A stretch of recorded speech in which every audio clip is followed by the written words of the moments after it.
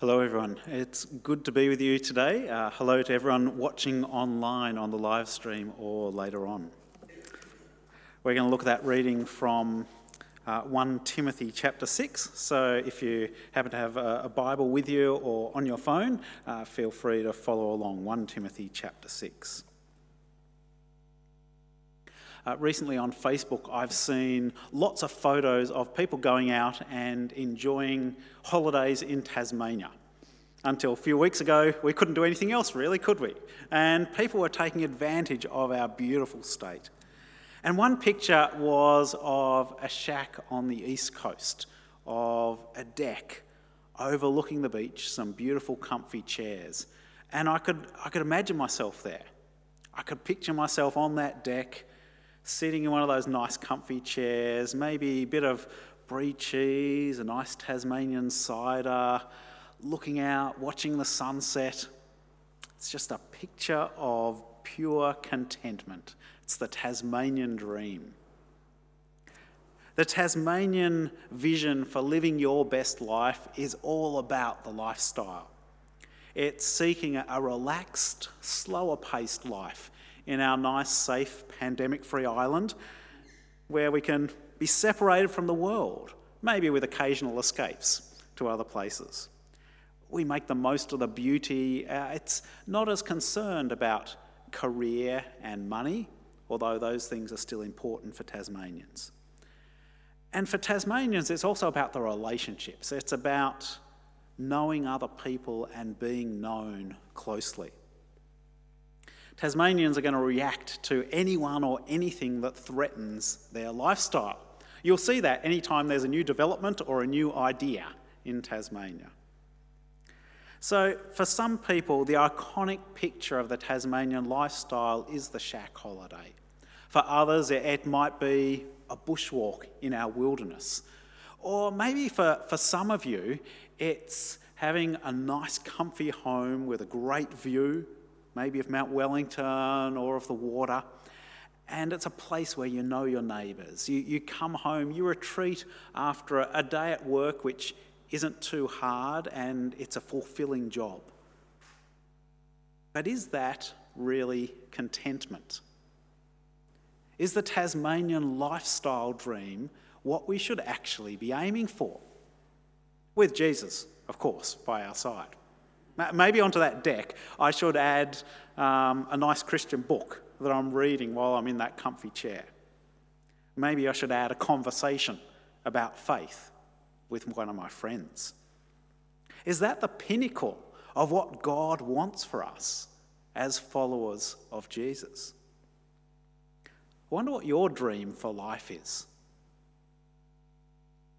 Is your dream for life that Tasmanian, relaxed, slow-paced lifestyle with good friends and family and Jesus as the spiritual icing on the cake? In 1 Timothy chapter 6, the Apostle Paul writes to a young Christian leader, Timothy, about a different dream for life. It's a different dream even from the dream being pushed by some people within the church. It's a different picture of contentment. So we're going to have a look at that reading now to see what Jesus' dream for our life looks like. 1 Timothy chapter 6. Some people miss out on the Tassie lifestyle dream. What if that's you? What if you don't own a shack on the east coast to go with your nice house in Lindisfarne? What if you're struggling on a pension or a low income? What if you're unemployed? What if you're just starting out in life at the beginning of the workforce? What if you feel like you're missing out on the Tassie lifestyle dream and you're just watching it go past on Facebook, but you're never a part of it? 1 Timothy chapter 6 verse 6 says, "Godliness with contentment is great gain." Godliness with contentment is great gain. At first, something about that verse doesn't sound quite right, does it? Does this mean if I am godly and I'm content with it, then I'm going to win Tatslotto, or I'm going to put down a bet on Sportsbet and I'm going to get stacks of cash. Great game. Is that what it's meaning? The clue comes in the previous verse, which we didn't read, but if you happen to be looking in your Bible, verse 5 talks about constant friction between people of corrupt mind who've been robbed of the truth and who think that godliness is a means to financial gain. If you think that God wants to make you rich, then you've fallen for the marketing spin. The great gain in verse 6 is not financial gain, it's something better than that. Earlier in 1 Timothy, in chapter 4, verse 8, Paul says, "Train yourself to be godly, for physical training is of some value, but godliness has value for all things, holding promise for both the present life and the life to come." This is a trustworthy saying that deserves full acceptance. That's why we labour and strive, because we've put our hope in the living God, who is the Saviour of all people, and especially those who believe. So Paul is saying, don't go to the gym to get fit, although that does actually have some benefits. Put in the hard yards on godliness training, because that's what pays off in this life and in the next with Jesus. And you don't get rich, you get hope. You get all the promises and blessings of God. When I was about 18, I was studying economics at UTAS here in Hobart, and amongst my group of friends, they used to say to me they thought that I was the one who would most likely be driving a BMW by the time I was 25. I had a life change with God. I worked hard on my spiritual life. And at age 25, I was driving a brown 1973 Ford Escort, which was held together with silicone. I was the only person in Tasmania who could start the thing. But I had purpose and meaning in life.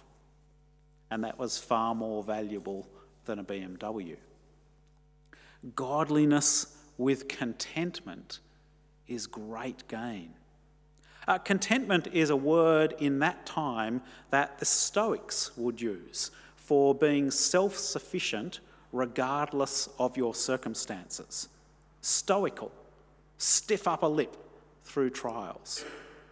Well, Paul here is not talking about self-sufficiency, he's talking about Jesus' sufficiency.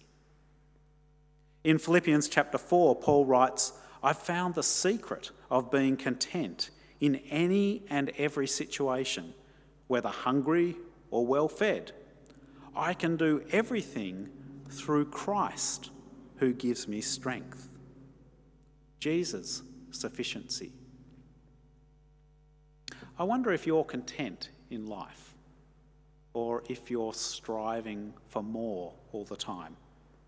Do you know our whole advertising industry is designed to make us feel discontented with our life?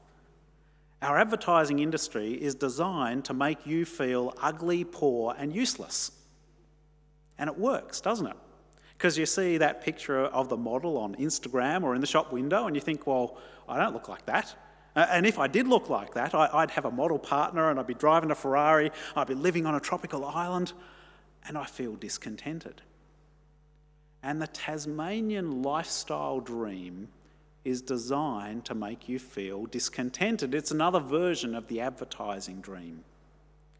But Jesus can give you the secret of true contentment in life. In verse 7 of our reading, we read, "For we brought nothing into the world and we can take nothing out of it. But if we have food and clothing, we'll be content with that." Food and clothes, that's enough to be content. Actually, the word for clothing literally translates as covering. So what it probably means is the covering for your body, your clothes, and the covering over your head, the roof of your house. So it's saying if you've got the basic necessities of food, clothing, and shelter, that's enough to be content. Paul isn't saying you can't have anything else, but he is saying you don't need anything else. And then he goes on in verses 9 and 10 to talk about the trap of wanting more and more. Those who want to get rich fall into temptation and a trap, and into many foolish and harmful desires that plunge people into ruin and destruction. For the love of money is a root of all kinds of evil. Some people eager for money have wandered from the faith and pierced themselves with many griefs. When I was at uni studying economics, there was a guy called Alfred Marshall who came up with a concept in about 1890 called diminishing marginal utility. Diminishing marginal utility. So this is what he writes. He says, the additional benefit a person derives from a given increase of his stock of a thing diminishes with every increase in the stock that he already has.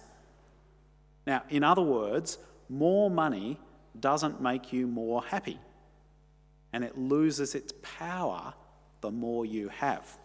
Let me give you an example. If you've got one car in your driveway, that's a pretty good thing, isn't it? Because, you can drive to church, you can drive to the shops, you can carry people around. If you've got two cars in your driveway, the value of the second car is a lot less, isn't it? Because you can only drive one car while the other car sits in your driveway. What about if you've got 5 cars sitting in your driveway? What about if you've got 3 TVs in your house? What about if you've got 50 pairs of shoes in your wardrobe? See, even economists know that once you've got the basics, money loses its power to make you happy. Yet some people even wander away from Jesus looking for more money. Do you know in Australia today the average committed Christian comes to church about once every 2 weeks? Comes to a church service. Now why is that? This was happening before COVID-19.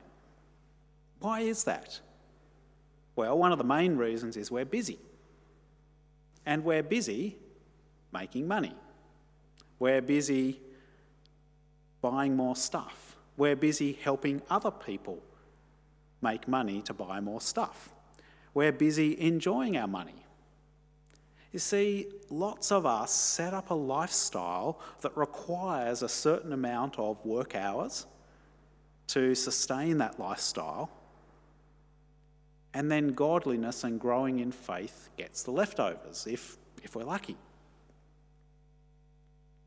I wonder if you had to make a difficult decision to come to church this morning because you were tired from all your busyness this past week.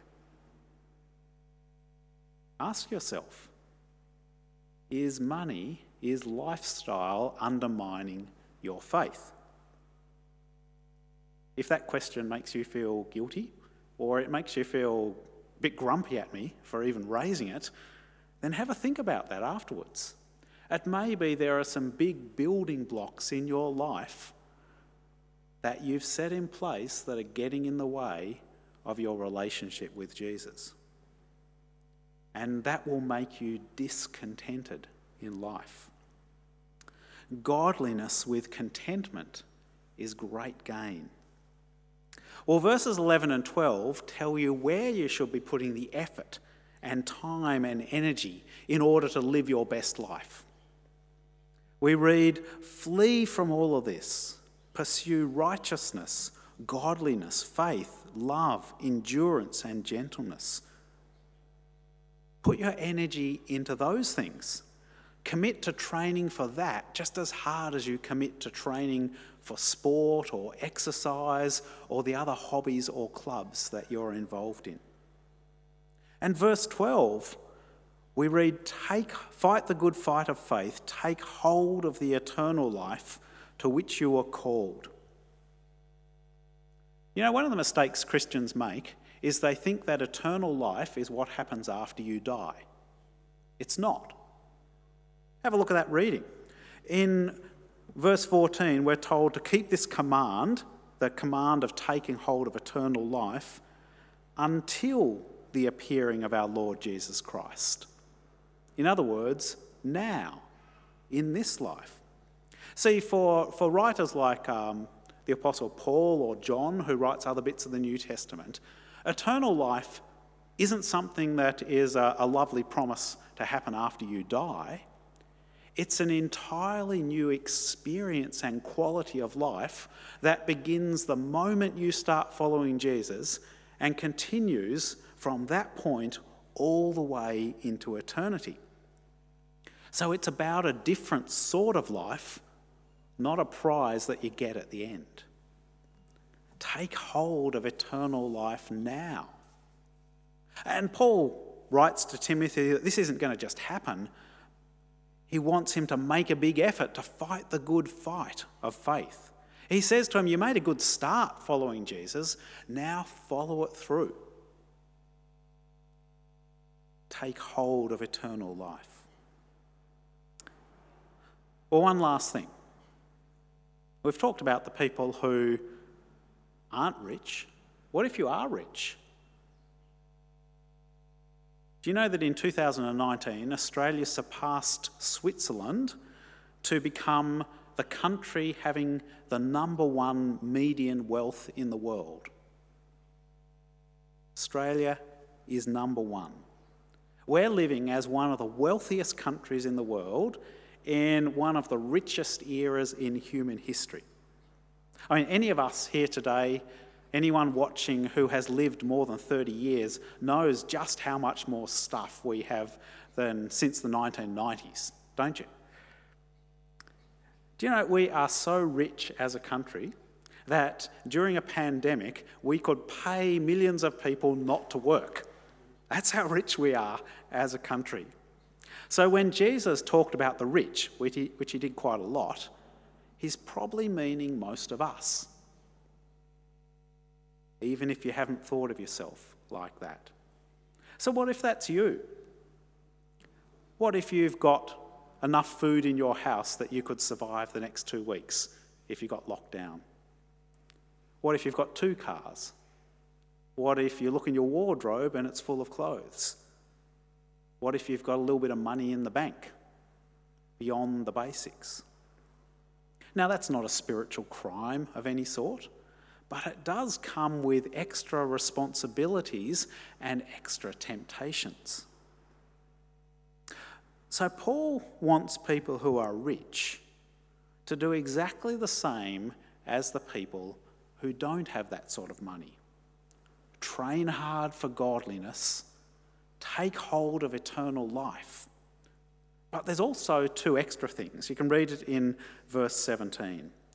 Command those who are rich in this present world not to be arrogant, nor to put their hope in wealth, which is so uncertain, but to put their hope in God, who richly provides us with everything for our enjoyment. Command them to do good, to be rich in good deeds, to be generous and willing to share. So, 2 things. Don't be arrogant. Do be generous. Don't put your hope in money. I mean, how many Australians lost their job or their business this year when they thought that was pretty solid? Maybe that's you. The things that appeared solid and reliable actually aren't, are they? They're very tenuous. And maybe it took a pandemic to show you that. You see, God is reliable, but money is not reliable. Don't put your hope in money. But the thing to do is to do good, to be rich in good deeds, to be generous, to be willing to share. I was writing this sermon a few weeks ago, and halfway through, I went for a walk in the mall in Hobart, and I walked past a middle-aged lady who was sitting down, and she said to me, "Have you got $2 for a bus ticket?" Now, I often walk past people like that, just keep on walking. I don't know what you do. But this time I stopped and I bought her a bus ticket, probably because I'd just been reading 1 Timothy chapter 6. And that cost me very little as a rich Tasmanian who's got a job. but it was a big, generous gift for her.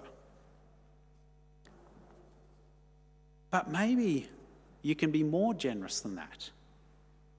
I remember Chris telling me about someone in this church who gave a big donation so that now you've got Emma working as a trainee with the children's ministry. Isn't that amazing that someone would do that? And maybe that's something that you can do. Maybe that's something that you can do. Maybe I'll come back in a year's time and I'll see that you've got someone else employed in gospel ministry here because one person or two people or five people have been really generous. Maybe I'll hear about some of the mission overseas that you're supporting because people have been generous. Being generous is great because it helps you grow in faith and contentment. Do you know that giving away your money, if you're well off, is one of the best ways that you can fight wrong desires and that you can fight discontentment? If you don't believe me, try it. Well, Jesus didn't enter this world and die and rise again just so that we could have a relaxed Tassie lifestyle. That beach view that you see from the deck of the shack is not actually the issue. You see, it could be a blessing from God or it could be a trap for you. I wonder what it is for you. I wonder if you've been lured into a false version of Christianity, which is the Tasmanian lifestyle dream with a bit of Jesus on the side, where you put more energy into renovating your house than you do into renovating your character. Well, the end point of that journey is a painful wandering away from Jesus, suffering the pangs of discontent. If that's you, what do you need to turn away from pursuing in order to turn to Jesus? What are the aspects of godliness that you need to put in your heart in place of those other things that you've been chasing? But maybe you are enjoying the contentment of godliness. It's not perfect, but it's there in your life and you've experienced it for a while or a long time. If that's you, then keep going. Keep fighting the good fight.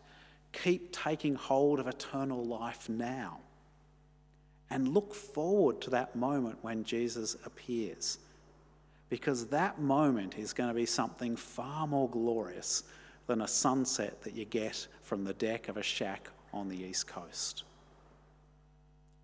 Godliness with contentment is great gain.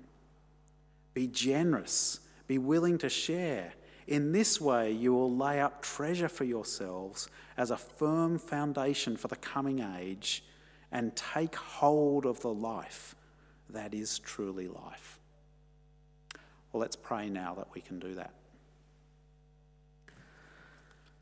Lord God, you have put us in a beautiful, wonderful place as a part of your creation. It's a wonderful gift you've given us living in Tasmania. But Lord, the trap is that we forget about you, or we only give you the leftovers. Lord, we want to turn away from that this morning. We want to turn to your Son, Jesus. We want to find true contentment in trusting in him, in following him, in taking hold of the eternal life that he offers now, not at some vague point in the future. Lord, would you grow us in godliness and contentment so that we might have the great gain of all the promises you offer. We need your help to do this, so strengthen us, we pray. In Jesus' name, amen.